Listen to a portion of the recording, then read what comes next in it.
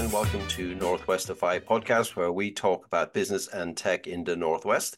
Although we are venturing a bit further afield this week. I have my co-host, Zach Giorgio. Say hi, Zach. Hi, how you doing? Great. And we have Bhairav Patel, MD of Atom CTO. Hi, Bhairav. How are you doing? Doing very well. Thanks for having me on. Yeah, no, really excited, really excited. Do you want to just start off tell us about yourself? Tell us what you do. So I'm the managing director of Atom CTO. So we primarily work with, let's say, four sets of people: non-technical founders, technical founders, small business owners, and investors. Right. So the idea here is that when we founded the Atom CTO, I've been in tech for 25 plus years now, right? And I've been CTO for businesses around the world. And whenever I was in different countries or working in different areas, we always looked at me and the other guys that I kind of founded Atom with, we always looked at the local accelerators and incubators, right? And one of the things that we found was that there's a lot of expertise around, product market fit, marketing, branding, all that kind of stuff, but there isn't huge amounts of expertise around tech, and the advice people were getting was pretty poor. So when we started Atom, it was really to try and solve that problem, to help startups get affordable, experienced tech advice that can help them ensure that their business doesn't fail because of poor tech, right? Because we all know the problems. It's like things take too long, it costs too much, people don't get what they want. But from my own personal journey, I started off as a lawyer. I did a law degree and then decided I didn't like lawyers and went off and actually ended up interviewing in loads of different places, but ultimately ended up at PwC as a management consultant. And then they sent me off to Lithuania back in 1999. So worked in tech there, big transformation project, and then never looked back really. And then I've been working abroad. So I've lived in, where have I lived in? I've lived in Lithuania, Norway, bits of Scandinavia, Ireland, Portugal, US, Bangkok, Singapore. So I've been doing tech around the world in different places. It's amazing. I think we could spin this out into about three. Your own series, maybe. It sounds like you've been to so many places. That's incredible. And then the journey of Atom CTO, when did that start? So I became the CTO so it starts actually weirdly in Ireland, right? So in 2013, I took over as a CTO for a new startup as a kind of global supply chain finance business. And then over 5-6 years, I built up a team there. And then that business I left that business in 2016, 17, beginning of 2017. And eventually like that kind of, for whatever reasons, and there's lots of good reasons, and that's a kind of an epic story in itself, that business failed essentially, or went shut down. And I was at that time in Thailand and working for a friend of mine as CTO of his business. And we got that kind of business in Ireland spawned off a number of kind of other startups. And the guys who were working at that business, like a lot of those different startups, asked me to come in and help them with tech. But obviously they couldn't really afford like a full-on CTO. So I said, okay, well, why don't we come and the rest of my tech team was around. So they're like 4 or 5 other guys who I'd kind of worked with at the senior level. They were around. We said, oh, we can do this fractionally, right? Rather than you paying for us being there full time, we can help build your software, help do the roadmap, and then we can try and make a business out of this. And then 6 years later, there's about 30 of us now. We tend not to do like lots of mini projects. We try and work with people over the longer term. So our very first clients are still with us, right? So that's how we work. Great. And so that's your model then. You try to have long-term engagements with businesses if you can, rather than jump in, fix a load of stuff, hire a CTO and then leave. You'd rather have that longer term. Yeah, it depends on the people. We have done the whole CTO hire a couple of times, right? Where businesses have raised significant money, and then it makes way more sense that they go off and then build and develop their own team, right? Because that's it. Just if you're raising suddenly like 10-15 million, that's what you want to do, right?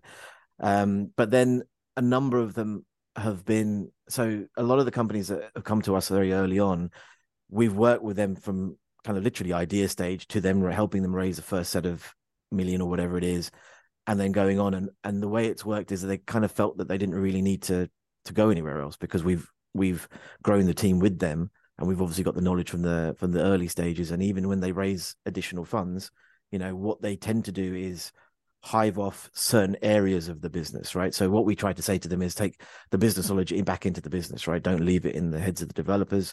Go hire maybe a senior team leader or a business analyst or your testers or your project managements. hire those guys internally, and then because essentially developers, you can look at them as a kind of a toolkit, right, more than anything else. Cool. I mean, I love the fact, you've been around for quite a long time. I want to jump onto the fact of how you think things have changed in the tech world in the years that you've been doing. Obviously, PwC trained. I mean, looking back at your history there, I mean, computers weren't even really massively around or anywhere near what they do today, certainly. So, two things from me. One is, how have things changed for you over the years? And that sort of spirals into your role as well, how your role has changed. And secondly, fractional CTO, that's just been coming up quite a lot in the past 18 months, I'd say. So can we touch on a couple of those parts, please? Yeah, I mean, there's a lot to kind of unpick there. So, PwC, the bit I was working at got bought by IBM, and I remember talking to the guys, the old solution architects there, and they say, oh yeah, when I joined, I used to take a hammer to the mainframe, right, to get it working because it's all mechanics. I think for us, what I've seen, there's been a lot of change, but then a lot of things have stayed the same. So what has stayed the same is there's still really crappy tech out there, right? Really just the shysters out there selling you, websites or software development for like $10 an hour, $15 an hour. It has not changed over the 25 years. People have still got the same problems. They're not getting what they want. They are still overpaying for stuff, and things are taking too long, right?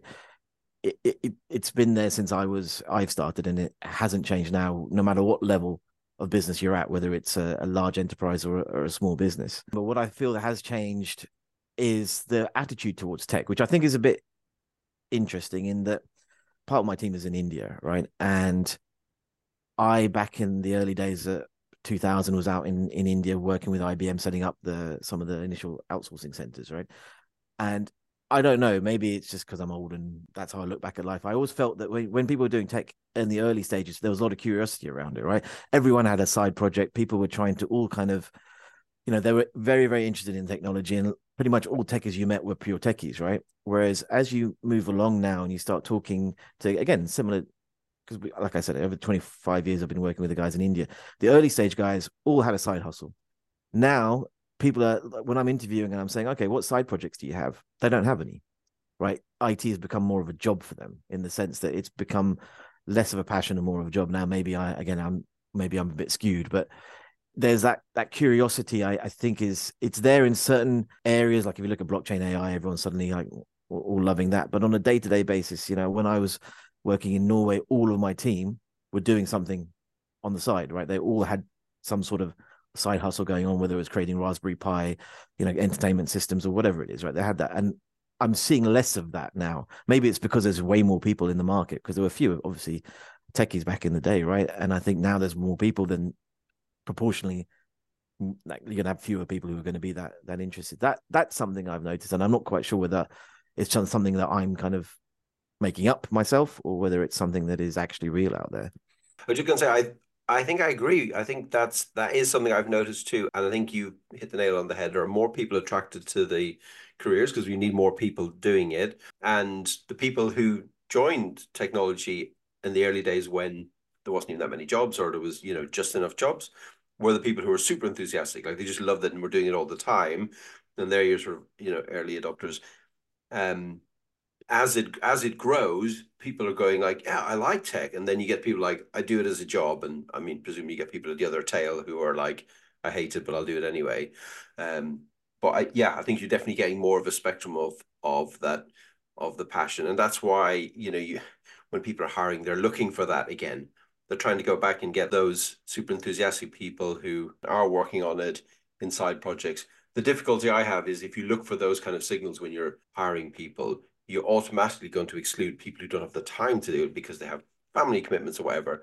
And then you're no longer having the diverse workforce that you want. So it's this trade-off. It's like, I want to see those signals, but I don't exclude people who are not giving me those signals as well. So tricky one. Yeah, definitely. And the weird thing that I found is a lot more people are open to telling me when I'm interviewing them that they want to start their own business within the next 2-3 years, and I'm like, well, hang on. So that's all very nice and well, but then surely am I expecting after 2 years you're leaving and going, and then during those 2 years you're going to be working on your side business while you're working for us? So I don't know, maybe that's the younger generation being a bit too honest with the way they are. But yeah, kind of, I'm glad that you echo that sentiment. I guess the other things that I would say that I've seen, it's just that globalization of tech, right? Which I think is great. So my team is based in Portugal, Greece, Germany. We had some guys in South Africa, but problem with South Africa is infrastructure, right? Because they still have load shedding and all these kinds of things. So it's hard for them to put in a full day's work, right? And India and Malaysia. So now we can have a global team. And at one point with one of my other companies, we had people in Australia, New Zealand, America, India, and UK. So you could have 24-hour development, right? And you can pick and if you're able to manage remotely and deal with different cultures, not everybody's able to do that, but if you are, you can really take advantage of great quality people around the globe who've also got different perspectives as well, which is what you need, that diversity of thought, right?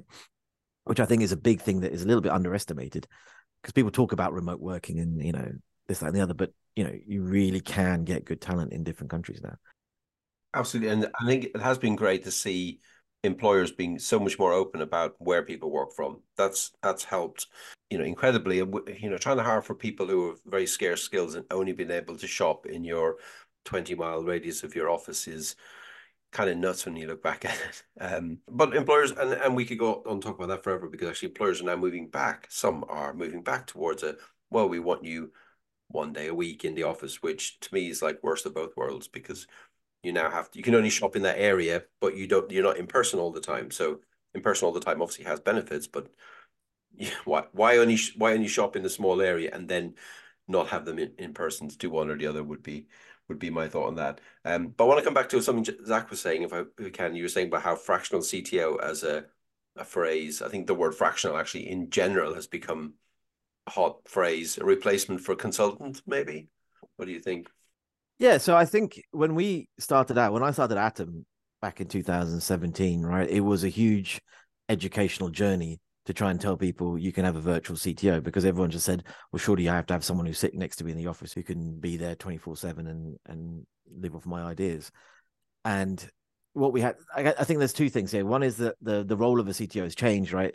So during this whole entrepreneurial boom, everybody became a CTO. Like if you were just a normal, if you were like a senior developer, suddenly you became a CTO, right? So that in my head kind of bastardized that terminology, right? Because you suddenly, like, a developer is becoming a CTO, but they're not thinking about strategy, they're not thinking about operations, compliance, governance, all these wonderful things that you need to think about as a CTO, right? So a lot of what we tried to do was say to people, look, okay, at the very early stages, you need someone who can help you visualize and architect and deal with the strategy. Then you need a bunch of developers to go and do it, and then you need someone on the back end to help you raise investment and go out there and give, put the operations behind it. And so you don't need someone like me the whole time, but you do need someone like me at the beginning if you're going to get it done right and move forward. So that was hard, because even now there's very few companies doing what we are doing. There's lots of individuals going around, and there's a lot of managed services companies that say they can do CTOs, but they're not. They're just doing infrastructure pieces. So it's, I think I know all of the guys in the UK doing it, and a few in the US, right? There's not many companies like ours out there. But there are big CTO networks out there. So you got CTO Craft here, Fast CTO. There's lots of big networks out there where you can get individual CTOs, and there's a lot of people out there like myself who've got 25 years plus knowledge, who've done, like, some of the guys in my network, because Atom has its own CTO network, right? So some of the guys in our network are pretty high powered people who, can just come in for a few days a month and really give you, like, some massively beneficial insights, right? So yeah, I think it has changed. And I think I think fractional CTO did exist, but it existed at a much more enterprise level, where people were coming in and doing interim CTO roles, right? Where they were kind of coming in and bridging a gap between two people hiring, like you'd have an interim CFO or a CEO or whatever it is. So yes. I'm interested about that education piece, because you said, it still continues today. And I think it does, because companies automatically go straight for we need, a CTO, someone at that level of seniority, and it needs to be 5 days a week. And it's like, if you're a small stage startup, you probably don't. You probably need, 1 day a week, 2 days a month, whatever it is, sort of pushing you forward and getting you ready for next round of investment or post next round of investment, going, how do we execute on the plan that we said we were going to execute on when we were searching for that round? And it's just really interesting listening to you talk about it in that particular way, because I think what you tend to find is, I mean, people are still hung up on titles, full stop. Yeah. So people want to be called a CTO, even if they're only a head of or a senior lead developer or whatever it may be for that matter. People just hung up on titles, full stop. But it's quite interesting to hear you talk about it in that way, that actually there's so many different facets to it. It's like, a HR professional. Everyone thinks a HR professional, they do HR. Okay, so what does that encompass? Well, what about L&D, and what about this, and what about there's so many different facets to it. So it's just really interesting to hear you sort of say, and that there's so many elements, and that's something that's new for me to hear you sort of talk about. You need somebody like me to come in at the start, because it will help with the investment piece, it will help with the funding piece, and so on, and then somebody else, and so on. I presume it's how you scale it and take it forward, and so on. So each person does a different element to it. So it's just interesting. It's just interesting, though, that this fractional CTO keeps getting mentioned, and the bit with that John mentioned there, is it a consultant again? Or is it not a consultant again? Is it a generic word for the things that you've mentioned there?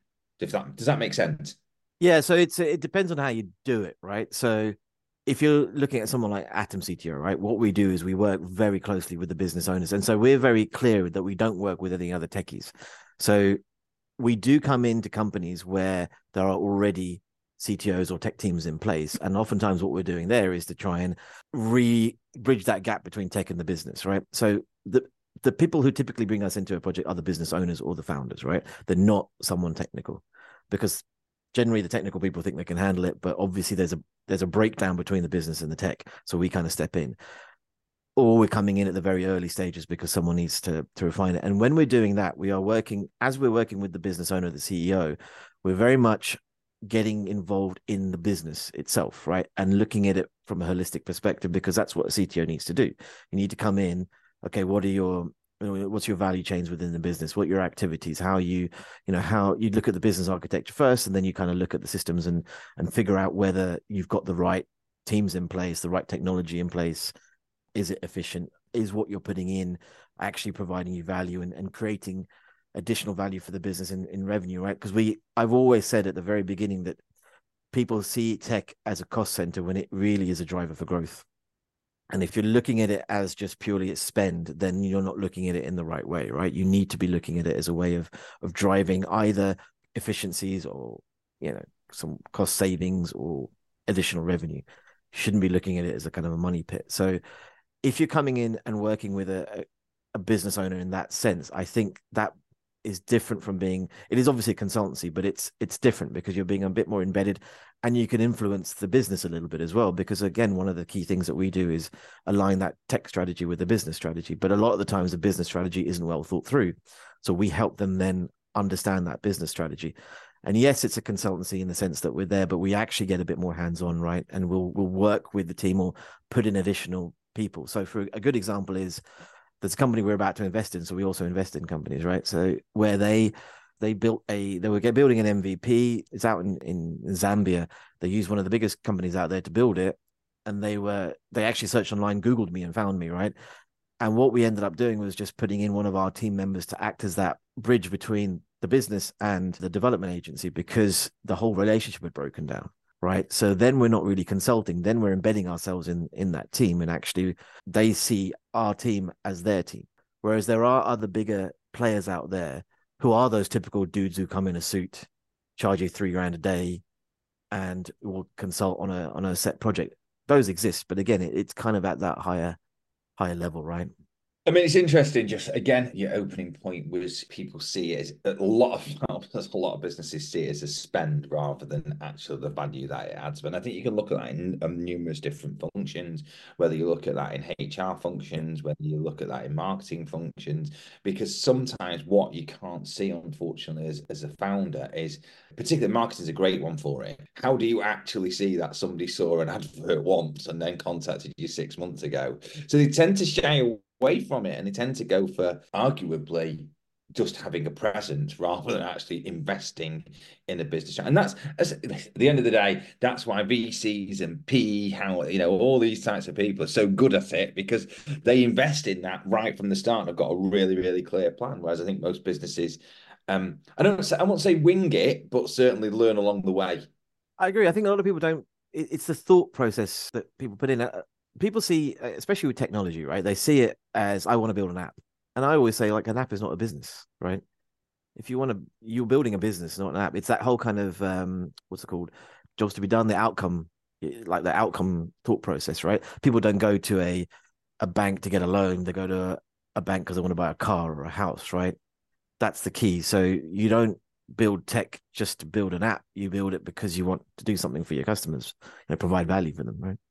Yeah, totally see where you're coming from with it. And it's interesting, it's refreshing just hearing you talk about it in the respect of like a lot of people don't look at it, like you say, in that way until you've just sort of literally laid it out to all our listeners, by the way, John. Yeah. I think what we're seeing is a shift from in the industry from businesses that have a focus on tech, away from the ones who sort of saw it as that cost center.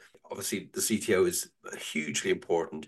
If you're not a tech business, you're probably not thinking about it properly because almost every business now has got to be enabled at a minimum by tech, even if they're just buying off the shelf, and really need to be thinking about, well, what is our USP? Why are we different? How can we transcend what's happening elsewhere in the market so that we can be a visionary business, and disrupt the market and so on. I think the business that are continuing to just pay lip service to technology and have the CTO or whatever sat in the corner and just asking them like, hey, why did the site go down?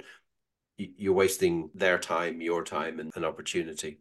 Sorry, I just want to add to that because I think it's a really, really valid point. Because actually, if you think about it, if we took a random selection of 10,000 people across the UK and say, what's the biggest change in your world in the past 20 years? Everyone will say it's tech.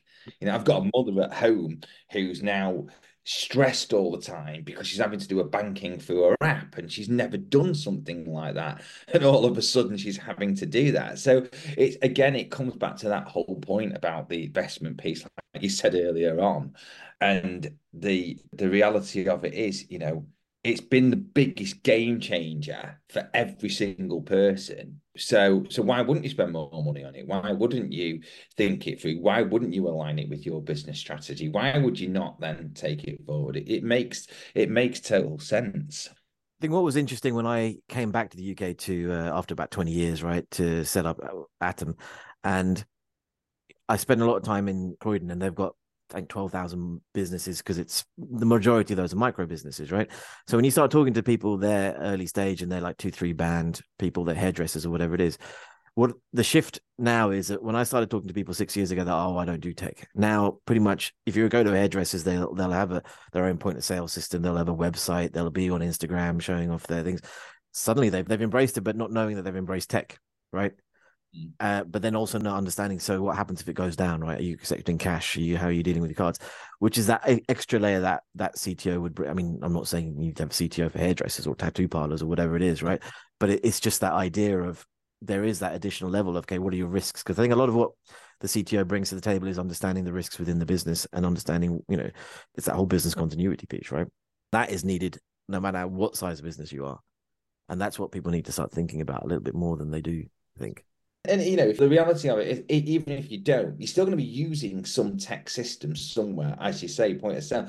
Like a business like us, if we look at all the systems that we use, whether that be LinkedIn, whether that be our Zero system, whether that be our CRM, etc., the more skilled the people are within the business of using these systems in the first place means that you're going to get more efficiency. Full stop.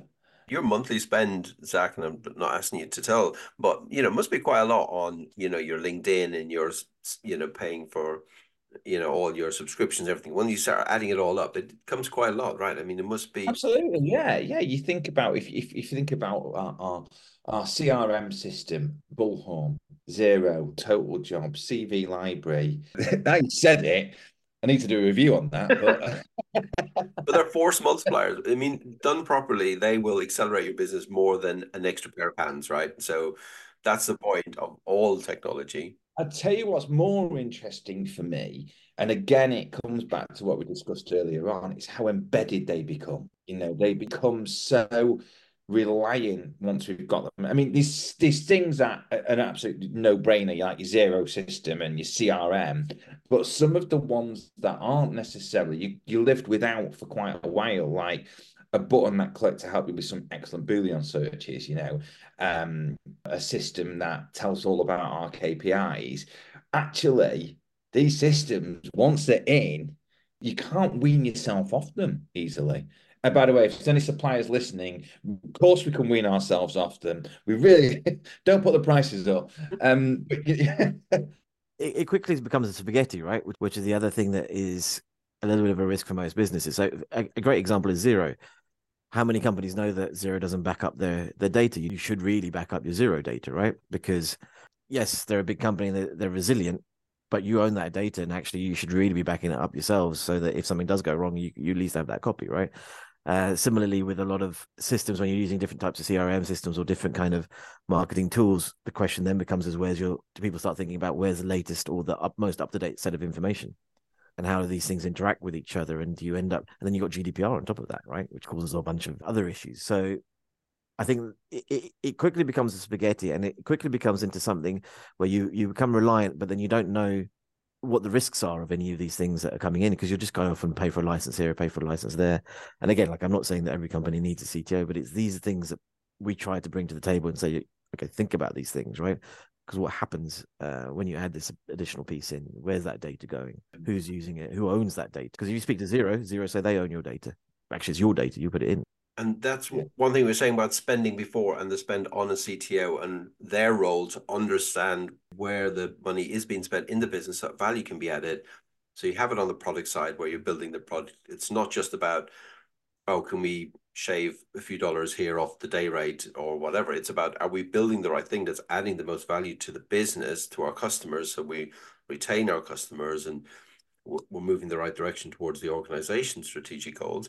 And then it's that internal piece that we're kind of talking about here, where we're joking about, well, all of my subscriptions. Well, actually, that spaghetti is really important to start thinking about that strategically, because your head of marketing will go out and, as you say, go, oh, well, we're going to spend $30 a month on this one thing, and before you know it, it's a few thousand, and it's embedded, and you can't unpick it. He goes, well, if we'd been strategic about it, we could have actually leveraged an existing piece of software we're already using, or something better, or something that scales better for our organization.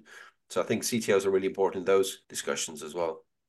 Yeah, and also it's like housekeeping, right? So how often do you go and do a monthly review of all your subscriptions, figure out how much you're using? I mean, there's companies out there making a lot of money telling you you're spending too much money, right? So it's great, it's crazy, right?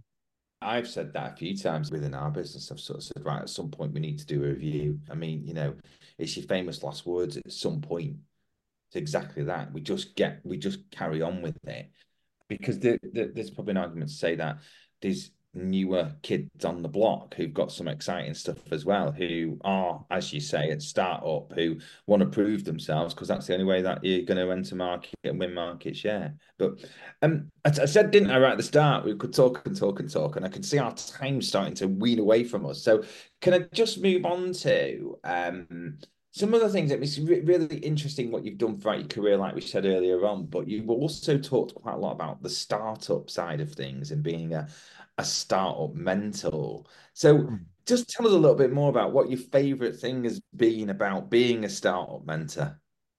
I think for me, it's always the ideas that are coming through, right? So one of the ones that's been particularly edifying, I guess, is the Founder Institute in Johannesburg. So I was on Lunch Club. I don't know if you guys know Lunch Club is that networking tool, right? It's pretty good. And I met the lady who was running Keshni. So he runs the cohort out there. So she said, do you want to be a mentor? And I said, yeah, cool. And when you speak to those guys, right? And I know this sounds a bit crazy, but they are solving real problems, right? Most of the times, and I don't want to kind of denigrate all of the startup founders in the West, but sometimes it's just yet another food delivery business. Like, I don't know if you found this, right? But during COVID, suddenly I had like lots of people wanted to start dark kitchens, right? Like there's 15 dark kitchens, or everyone suddenly wanted to do last minute delivery. Like, how many more of these companies do you need, right? Whereas when you're talking to the guys in, let's say, South Africa, they're talking about, well, we can't get loans to buy a house because we have no credit score, right? So how do we create a credit score that is valid for them? And there's companies doing that by building up rent. It's just a different set of problems, because you're looking at the world very differently, right? And I think, and I kind of do mentorship in the US and in Asia and Africa, different parts of the world, and everyone is solving different problems. And for me, what I love is the fact that you've got all this innovation happening. The sad thing is there's not enough money behind a lot of these guys. So they've got great ideas, but it's hard for them to execute because they need the money.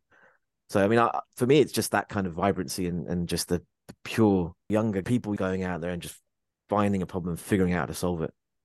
Do you know something? I love that because I can massively relate to it in a very different way. Obviously, you do it as a job, but I do it as we support young enterprise. And I come away from these events and I come away from these sessions and I just feel so happy that I've been able to give something back. But it's the buzz, isn't it? It's the feeling of what a great idea that was. How can that come to life from your side of things? And financially, that's probably what holds it back. Whereas the feeling that you get from doing it, though, and just supporting them is brilliant, isn't it? It's just so good. Yeah, for sure. It is because again, it's that maybe it's a factor of just getting older, right? It's that energy and the creativity that is there that maybe we lose because we get old and cynical, right? I don't know. We tried that 10 years ago, didn't work kind of attitude, right? Is that the Yeah, I mean that is again a lot of I find that in my own company where I was with one of the other senior managers said he said to me, "Oh, I'm not doing that." I said, "Why?" "Oh, it didn't work 4 years ago." I was like, "Dude, 4 years ago, right?" yeah, it's like the world has flipped since then every 4 years. I think that happens a lot, just generally, doesn't it? You're absolutely right. I mean, we see it with big clients that we really want to get into and we really want to do a good job for them. And you hear the name mentioned of that particular client, and then you hear, oh, you can't get into them. They're really, really difficult. And it's like, why can't you? Why can't you? Somebody somewhere has had an opportunity with them, but it's like you say, you just become a bit weathered from taking the knocks and then it gets passed down. So If you remember, we had Adili Jazz on here a long, long time ago, and one thing that he said that stuck in my mind is one of the hardest things is to unlearn what you know, and I think that's so true. And it's because you've tried it, and you're bringing your experience to the table, but you also have to bring curiosity to the table and say what could work. What needs to be true for this to happen, and they're better questions rather than we tried this 10 years ago. oh, Yeah, it's a great thing about youth, isn't it? yeah, Mm. yeah, exactly that. Yeah, it's full of hope, which is fantastic. And I know we're running out of time, and I want to, before we came on air, we briefly started talking about podcasting, but I want to ask you now. So, what drew you to it, Bhairav? What was the draw to do it, and how's it going? Like, how are you finding it? Yeah, so back in the day, everyone said you had to write a blog, right? So you had to write like a 300 word blog, 600 word blog, and for me that was just torture. So I said, why would I do that? And then because I started the podcast in 2017, right? And I realized that I knew a bunch of interesting people. So why don't I just interview them and then I don't have to write a blog and maybe we can listen to that and then maybe I can get someone to write a blog off the back of it. And obviously things have changed now, whereas previously you'd have to listen back to it and then write something, but now you can stick it into Toasty and then you get an article straight away, right? Which is all good. But for me, the whole thing was I was involved in various different kind of startup communities, met a lot of founders. I thought, well, this is a great way to showcase them, but also even if they're doing some fundraising, crowdfunding or whatever, they can use this as a nice little marketing material for themselves. I get to kind of showcase people that I know and find interesting. I get to have some interesting conversations and it's a win-win. There's a lot of content out there for people. So we've got just under 300 now, I think. Plus, I run a second podcast, which is a real-world entrepreneurship one, that's a little bit different in that it's myself and a guy called Alan Clark, who I think used to, not so much anymore, did a lot of work with Scottish Enterprise, right? And as an advisor there, and I actually met him through a startup I created it, and he was my advisor. And we realized that there's very few podcasts that really talk about the actual world of entrepreneurship and how difficult it is and all the challenges you're going to face. So we wanted to create something that was just talk directly to people, say, yeah, you're going to fall out with your co-founder. This is what you need to watch out for. This is how you protect yourself. You're going to have problems trying to get your first client. Don't worry about it. You're going to have burnout. You're going to have all the. So that's a very different focus. That's more kind of at a personal level, things that we talk through, things that we went through ourselves because he's done well in his past. And the more the Atom CTO is for me was more kind of bringing knowledge to people because there's just so many. And again, like I've interviewed people from around the world, right? So you've got really interesting different perspectives on entrepreneurship. Can you just shout out the names of your two podcasts, and we'll try and also get a link in the notes. Yeah, so it's Atom CTO podcast, which you can find from atomcto.com, and then the real world entrepreneurship. So it's a bit of a mouthful, but So we're coming to an end, and we always like to ask this question. So, what advice would you give to your younger self? Yeah, it's funny because I asked this on my podcast as well, right? And I always say, don't say buy Bitcoin. So, I mean, buying Bitcoin would have been good back when it was $1. When I've asked other people this question, they kind of talk about, take more risks, do things earlier, all of that kind of stuff. I think that actually I'd just say to myself, keep doing what you're doing, because even when I was younger, I used to kind of have these conversations with myself at every significant birthday, right? So whether you're 18, 21, 25, 30, 35. And I'd ask myself, like, do I like what I've done over the last few years? Do I want to do more of it, or do I want to do something else? And invariably, it kind of set me on different paths. That's why I ended up traveling so much and doing so many different things, right? Because I realized that, when I moved from Norway to Ireland, I actually was at a very good job in a very good position, but I realized I was just bored. And so doing the thing in Ireland was really starting from scratch again, but it was, again, a great learning curve, right? So, I mean, I think what I would probably tell myself is save more money, just spend a little bit less. You don't need that fifth point, right? I think that's probably what I would say to myself. Brilliant. Thank you very much for coming on the show. Bhairav, it's been really interesting talking to you. I will be listening back to this episode because I think I got a lot out of it. Thank you, Zach, my co-host today. If you want to get in touch with the podcast, we are on LinkedIn. You can message either myself or Zach there, or the podcast. And we have a website, northwestify.co.uk. You can jump on there and you can submit an idea. If you know someone that would be great on the podcast, if you think you would like to be on the podcast, again, please get in touch. Thank you very much.